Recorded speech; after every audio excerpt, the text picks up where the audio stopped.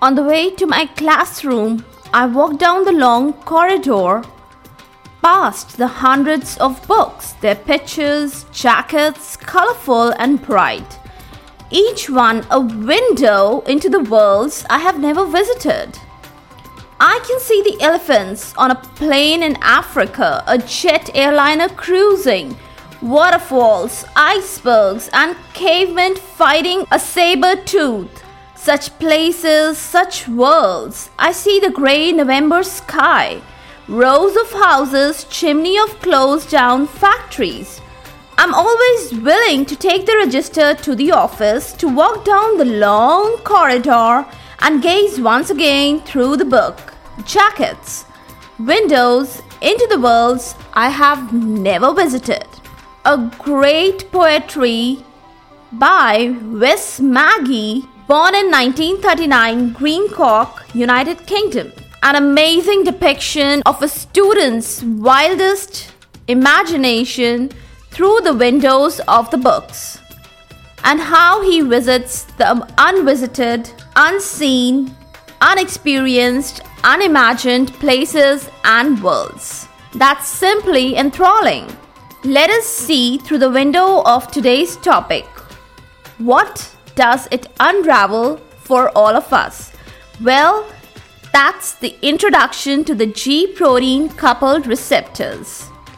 Welcome all to Is Pharmacology Difficult podcast. I'm your host, Dr. Radhika Vijay, MBBS MD Pharmacology, and this is the audio hub to get the best simplified basic tips, strategies, methods, and lots of ideas to learn better, understand better, and make your concepts crystal clear. If you really find, and if there's a question hovering in your minds, is pharmacology difficult? Lend me your ears for a while and let in the magic of knowledge. First and foremost, a quick review about the receptor nature and its types. Heteropolymeric nature of receptor changes because of the binding of the agonist. When the binding of the drug occurs to the physiological receptors, the responses are sent via hormones, various neurotransmitters, etc. And then there are some wonderful receptor sites for which there are no known physiological ligands. And one classical example for such types is benzodiazepine receptor. Another term is orphan receptor, that is used for those having no endogenous mediators or ligands. Let's comment on the classification and the types of the receptors. Alquist, a scientist in the olden era, differentiated adrenergic receptors into alpha and beta types. Now there were different criteria utilized to classify the drugs. The criteria, they were ligand binding, for which we have the result of the serotonin or the 5-HT receptors. Then one more criteria was molecular cloning that can be applied to the orphan receptors. A unique pharmacological approach can be utilized to differentiate among the muscarinic, nicotinic, or alpha, beta, etc. types of receptors. Tissue distribution divides the beta into beta 1 and beta 2 subtypes. Transducer ways makes the receptor act via segregated mechanisms, via second messengers, via G proteins, etc. Another term, silent receptors. They bind the drugs, they produce no response.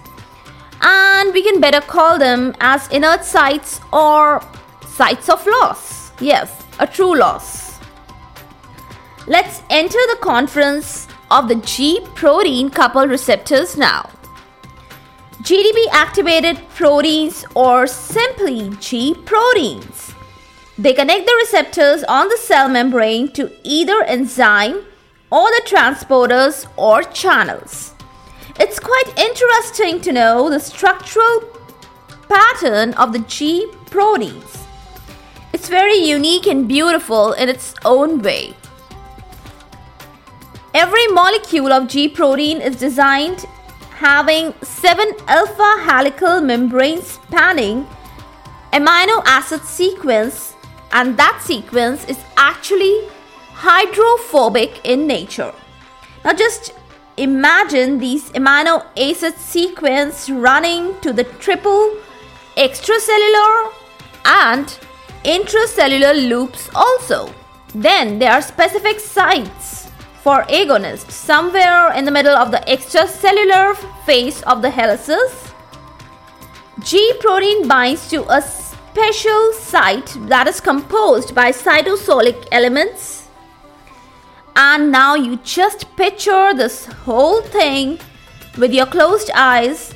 G protein is floating in the membrane.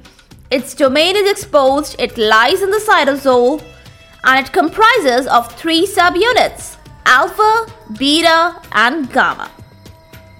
Hope you got this picture. Let's learn a little more about these subunits. Yes, they are of great importance. Their attachment status decides the active or the passive configuration of the G proteins. If GDP, I repeat, GDP binds to the alpha subunit state, then the status is inactive, and once the GDP is substituted by the GTP, GDP substituted by GTP, then activation ensues. Guanosine triphosphate substitution ensues the activation, while guanosine diphosphate binding is responsible for the inactive state of the G proteins. Now GTP, it is bound to the alpha subunit in the state of activity, and then it dissociates from the rest of the 2, that is beta gamma subunits. It takes its own course to either stimulate or inhibit the effector. Now don't you think that beta gamma dimer state goes in vain? No, it does not. It activates the potassium channels instead. It may inhibit the calcium channels instead, and many more ways it acts. Now let's classify the G proteins on account of the variety of the alpha subunits. Well, around 17 have been actually known till far, or maybe a few more of them. But today we're gonna discuss only a handful of these. To start with, I have capital G small s.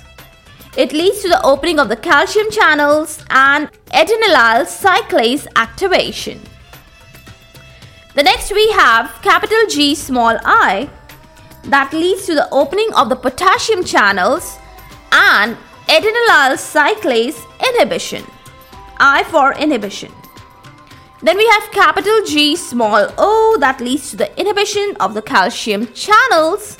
Then we have capital G small q, that leads to the activation of phospholipase C. Now activated effectors via the transducing mechanisms and via the second messengers, they produce their effects.